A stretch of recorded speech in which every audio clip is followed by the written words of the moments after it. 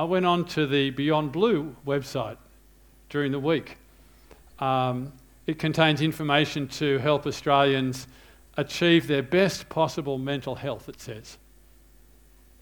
And one of the things that's mentioned there, and I read what they said, having a sense of purpose or meaning is important. It gives the motivation that drives you towards a satisfying future. It also helps you to get the most out of things you do and achieve, large and small, right now. And it then advises that any person who is struggling to find their sense of purpose should seek help from one of the organisations listed. We need a purpose. That's the way that we are wired. We need a purpose in life in order for us to be healthy. How much more so in the spiritual realms do we need a purpose in order to be spiritually healthy? So if we want to be a bunch of healthy believers, we need a sense of purpose. And of course, this is captured in our mission statement, which everybody will be able to repeat after me: making disciples of Jesus Christ for life. Did I hear anyone? Making disciples of Jesus Christ for life. Let me say, this is what keeps me going personally. I have the privilege and the responsibility to help you and others to grow as a follower of Jesus Christ. I have a calling as a minister, an ordained minister, where I made promises that I would lead people into maturity in Jesus Christ. And it's not just, my calling because the bishop laid hands on me and told me to do that. It's my calling because it gives purpose to my life to be involved in making disciples of Jesus Christ. And it isn't just my mission or calling. In a sense, this is the calling of the church. This is the calling of all believers as we share our life in Christ together. And in his letter to the church in Colossae, the Apostle Paul gave this great summary of his sense of purpose, the mission that he shared with those who were with him. He didn't do this on his own. He says that it is we. It's a plural. It's a group of people. And he says in verse 28 of Colossians chapter 1, he, that is Jesus, is the one we proclaim. Jesus, he says, is the one we proclaim, admonishing and teaching everyone with all wisdom, so that we may present everyone fully mature in Christ. In that simple little sentence there, we have Paul's mission is to present everyone fully mature in Christ. Growing disciples of Jesus Christ for life. I wouldn't have minded if you'd have ripped off our phrase, but it means the same thing, doesn't it? It means the same thing. Paul's purpose with those who are with him is to present everyone fully mature in Christ. And he says, to this end, I strenuously contend with all the energy Christ so powerfully works in me.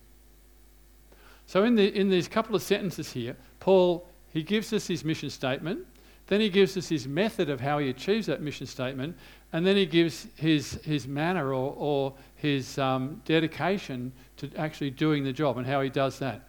So his mission in verse 28, the second half of 28, that we may present everyone fully mature in Christ. The focus of Paul's life work is to help every person become mature in Christ. Paul had never visited Colossae, as far as we know. And he didn't know many Christians from the city.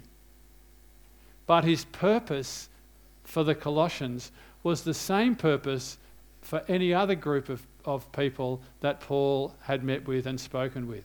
And it's amazing, isn't it, that he would give his purpose even to these people he doesn't know, because he wants this to be their focus as well. Now, maturity is an interesting thing, isn't it? I'm at the point where people have started to call me an old person. That's not that nice. Twice I think I've been called Charlie's grandfather, which he just loves. Being called an old person is not that good, but what about being called a mature person? That's nice, isn't it? That's got a ring about it. I can wear that. I'm mature. Okay? But let me suggest to you that old age is inevitable, but maturity is not. Okay? Old age comes to all of us, but maturity may not. And spiritual maturity doesn't just come to us because we've chalked up another year as a Christian, as a believer. Christian maturity comes to us when our faith in Jesus Christ is put to the test and we walk through those difficult issues and troubles and life experiences with Christ beside us. We face the trials, the difficult choices of life, the suffering that sometimes comes, or maybe even the ridicule. We stick with Jesus, and through that we grow to be more like him. Through that, he develops our Christian maturity. Now, as I say that, I'm aware that for most of us, our first point of call is to avoid difficult situations at any cost. We live in a culture, don't we, where avoidance is a normal part of everybody's life. Don't go there if it's not going to make you happy. Don't do that if it's tough. Don't say those words if they're going to, impact you in some way, that they're going to come back to you. Don't do that. And what that means for Christians is that we are constantly challenged to abandon Jesus when trouble comes. We are constantly tempted. It's a real temptation. We're happy to come to church where we're with like-minded people and we can talk about Jesus and we can stand up for Christian truths. But then life during the week, when opposition to Christ comes, how do we respond? At work, when someone brings up an ethical or a moral situation or a behaviour or attitude that is opposed to Jesus, what do you do? Do you remain silent and say, oh, well, there's no sense in saying anything? Or do you actually stand your ground as a Christian and say, well, I don't agree with that, I don't think that way? It's a hard thing to do, isn't it? A simple thing, but a hard thing to do. Particularly in the workplace. Here's a thought. Are there no Christian leaders in the banking system? There are. There are. But what happened to them when the chips were down? It is so easy for us, isn't it, to go with the flow and not to say anything. Whether it's at work or whether it's at home, when the kids pester you, everybody else is watching MA movies, everybody else is allowed to go to the city and not get home until 11 o'clock at night or whatever it is. And all these things that you think as a Christian parent are not wise, you basically get worn down by the drip treatment and you are tempted to go with the flow and just say, oh, okay, then off you go. Will we stick by our Christian principles and our Christian expectations? And what about personally in our spare time? I'm sure that, like me, you intend to make time each day to read the Bible and to pray. But how do we feel if we don't make it, if we don't quite get there? We just say, oh, well, maybe tomorrow, I'll try again. Do we keep our own word, our own integrity before God? Christian maturity is not for the special few. It's not just for church leaders or missionaries or super spiritual people. Paul wants every person to reach spiritual maturity. He wants everybody who he comes in contact with to become whole, complete, perfect. That's what that picture of spiritual maturity is. It is someone who is whole and complete. And as I said, spiritual maturity is not inevitable. We actually need to have a plan and a purpose to develop that spiritual maturity. We need to follow Jesus Christ through every circumstance, and especially when it's uncomfortable for us or inconvenient. Paul's mission was he was determined to give as many people as possible the opportunity to hear the good news of Jesus Christ, to come to faith in Christ. But he didn't just get them to sign a commitment card and to pray a prayer and then move on. No, his purpose was to help every Christian to grow in their faith in Christ. So we've just gone through the letter of Titus. Paul did a mission with Titus through Crete. People were converted. Paul moved on, but he sent Titus back to establish leadership so that the people of the new churches would become mature in Christ. That is his purpose. Growing disciples for life. People who will grow in maturity for decades and decades, for the whole of their life. So that's his mission. What's his method? If he wants to present everybody mature in Christ, what does he actually do to achieve that? Well, he tells us here in this letter to the Colossians, in the first part of verse 28, he says, he, that is Jesus, he is the one we proclaim, admonishing and teaching everyone with all wisdom. So it shouldn't surprise us. Paul says we put Jesus first. We want people to grow to maturity in Christ, so we focus on Jesus. He's the one we proclaim, admonishing and teaching everyone with all wisdom. On his missionary journeys, Paul publicly proclaimed Jesus Christ as Lord. And that word proclaimed has become kind of a technical word for preaching or teaching. It doesn't mean standing up in a church like this and giving a sermon. It means announcing or proclaiming to people the gospel of Jesus, the good news of Jesus Christ. It can happen in 2 minutes or 20 minutes or longer. But Paul did this. He did it in the marketplace when he would have only had a short chance and opportunity. He did it in the synagogue where he had more time and more opportunity. He did it in people's own homes where they had time to discuss these things. He even rented a hall in Ephesus where he proclaimed Jesus Christ for anyone who would come and listen. So Paul was serious about telling people about Jesus. But no disciple ever graduates from the need to hear the message of the gospel of Jesus over and over again. How does that work? Well, everything that we need to grow in our Christian maturity comes through the living Word of God, through Jesus Christ. So the Word of God is not just words on a page. The Word of God is living and active. And we need God's Word if we are to grow like Jesus Christ, because Jesus is the living Word. And earlier in this chapter, in verse 25, Paul says that he preached the Word of God fully and effectively. Fully and effectively. And he summarises that message by saying that it is Christ living in us, the hope of glory. So to proclaim the word of Christ means to bring spiritual life to people by God's Holy Spirit, who now lives within believers, and it is the Holy Spirit who draws us closer to Christ through the hope of glory. So every person who comes to faith in Jesus Christ has his Spirit within us. And so we walk with him as we learn from him, as the Spirit helps us to understand the Word of God.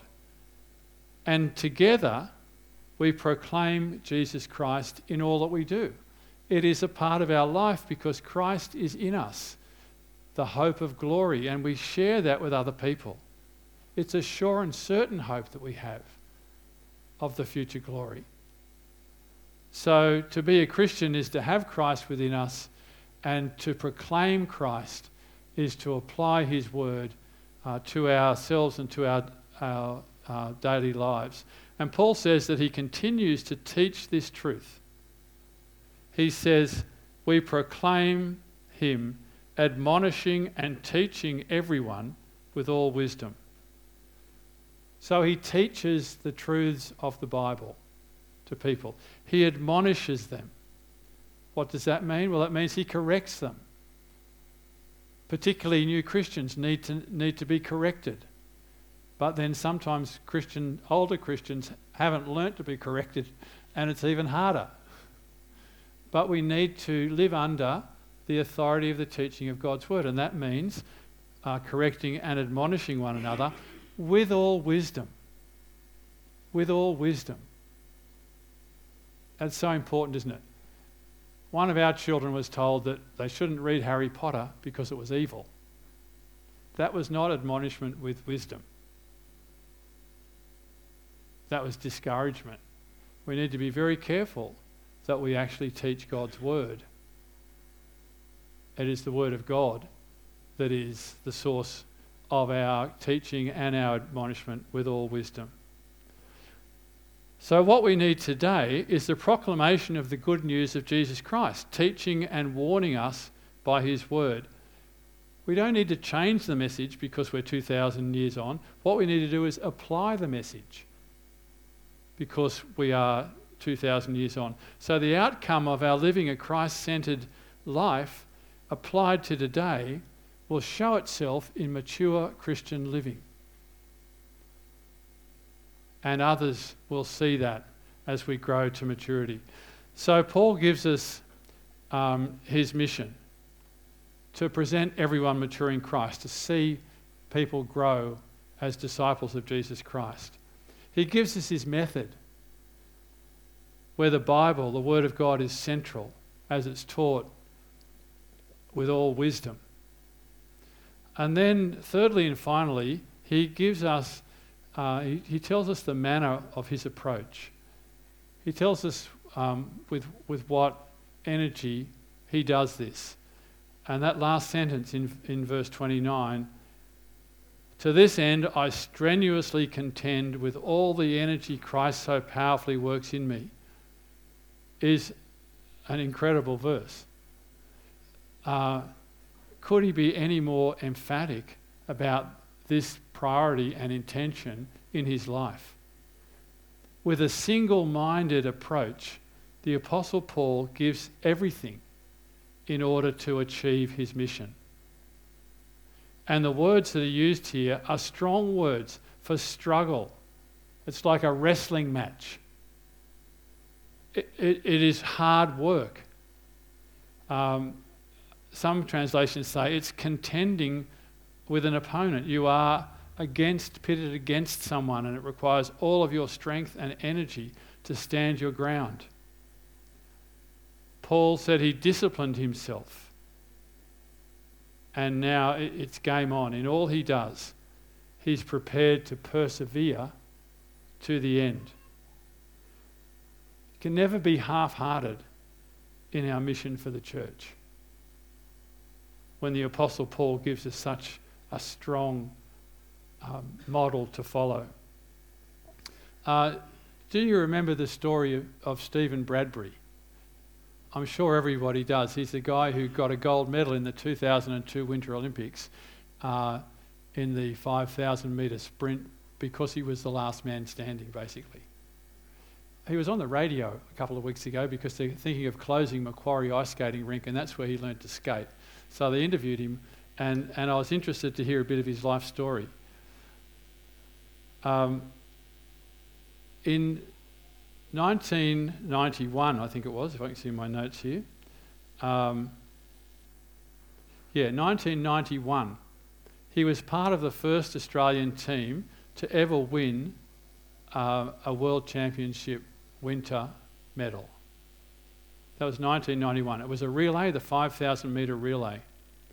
In 1994, Stephen Bradbury won a bronze medal at the Winter Olympics. He was the first ever Australian to win a Winter Olympic medal.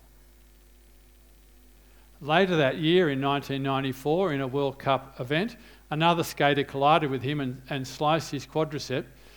He was so kind of pumped up because he was racing that he lost 4 litres of blood in no time flat, and he was taken away by ambulance. He was determined to reach the Winter Olympics in 1998. And he did. He made a comeback, but he didn't win any medals. Then in the year 2000, while skating or training, he broke his neck. He broke his neck trying to avoid someone who had fallen over in front of him. He needed 4 pins inserted into his skull with screws and plates bolted to his chest and his back, and the doctor told him he should never ice skate again, which seems like a fair call. That was the year 2000. But again, he was determined to race in the 2002 Winter Olympics, and the results are now recorded in history. So never think that doing a Bradbury is the easy way to win something. Doing a Bradbury means amazing dedication and determination to his purpose of wanting to win a medal at the Winter Olympics. He risked everything for a gold medal. What are we prepared to risk for Jesus Christ? See, we see this same kind of exertion in Paul's life as we see in Stephen Bradbury's life, just with a different focus. The Apostle Paul is focused on seeing people grow to maturity in Jesus Christ. And he will put whatever is needed in to be able to do that. He wrote this letter to this bunch of Colossians, these Christians in this town he'd never been to, with the motivation of having them stick with the plan of growing as disciples of Jesus Christ and helping others to grow as disciples of Jesus Christ. And Paul says he does this not just with his own strength, but he puts all of his own strength into this. But he's also confident that it is God who powerfully works within him. So we add our resolve and our purpose and our mission to God's strength, and great things can be achieved. And Paul is the example. He gave his life for the mission of God, and God strengthened him and worked through him. Now I want to say as I finish up, we are stronger than we think. We are stronger than we think. Or should I say that Jesus Christ in us makes us stronger than we think. With God powerfully working in us personally and amongst us as his church, we can achieve the purpose that God has intended for us to achieve. We can help people to become more mature in their relationship with Jesus Christ. It will require our dedication and our energy, but we can do it.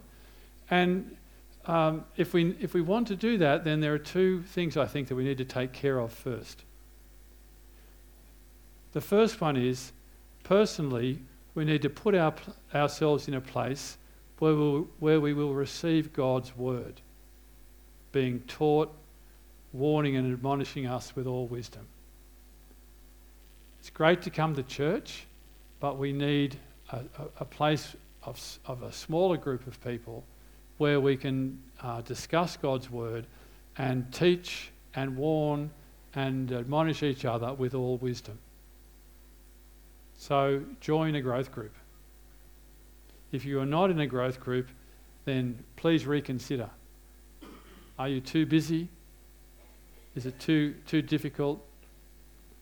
Can I encourage you then to look at your mission and change your priorities? Next week we have the opportunity to sign up again for growth groups for this year. You have the chance this week to pray about that and to think that through. And if there's not a group for you, well then we can make one. We can make one. As we all should be encouraged to be in a small group. And the second thing we need to do is to get active in our Christian service of others.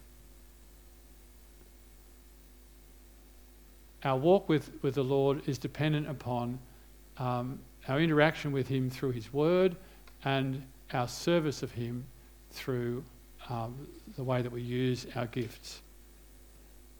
And if you think, well, what can I do? Begin with where you are. Serve at home. Serve the people in your workplace. Serve the people in your church, officially or unofficially. One of the great things about All Saints is that we have a very high number of people committed to small groups and a very high number of people on service rosters. So that's great, isn't it? So let me encourage you to continue with that and maybe to have a renewed enthusiasm and energy for those two things as we focus again on growing disciples for life. It's the mission of our church. It's been the mission of the church throughout the ages. And it's the way that Christian faith has spread throughout the world. So as a follower of Jesus Christ and as a member of All Saints, let's work together with single-minded focus, with all that we have, in order to see God's kingdom become more and more of a reality in our lives and in our world. Let me pray.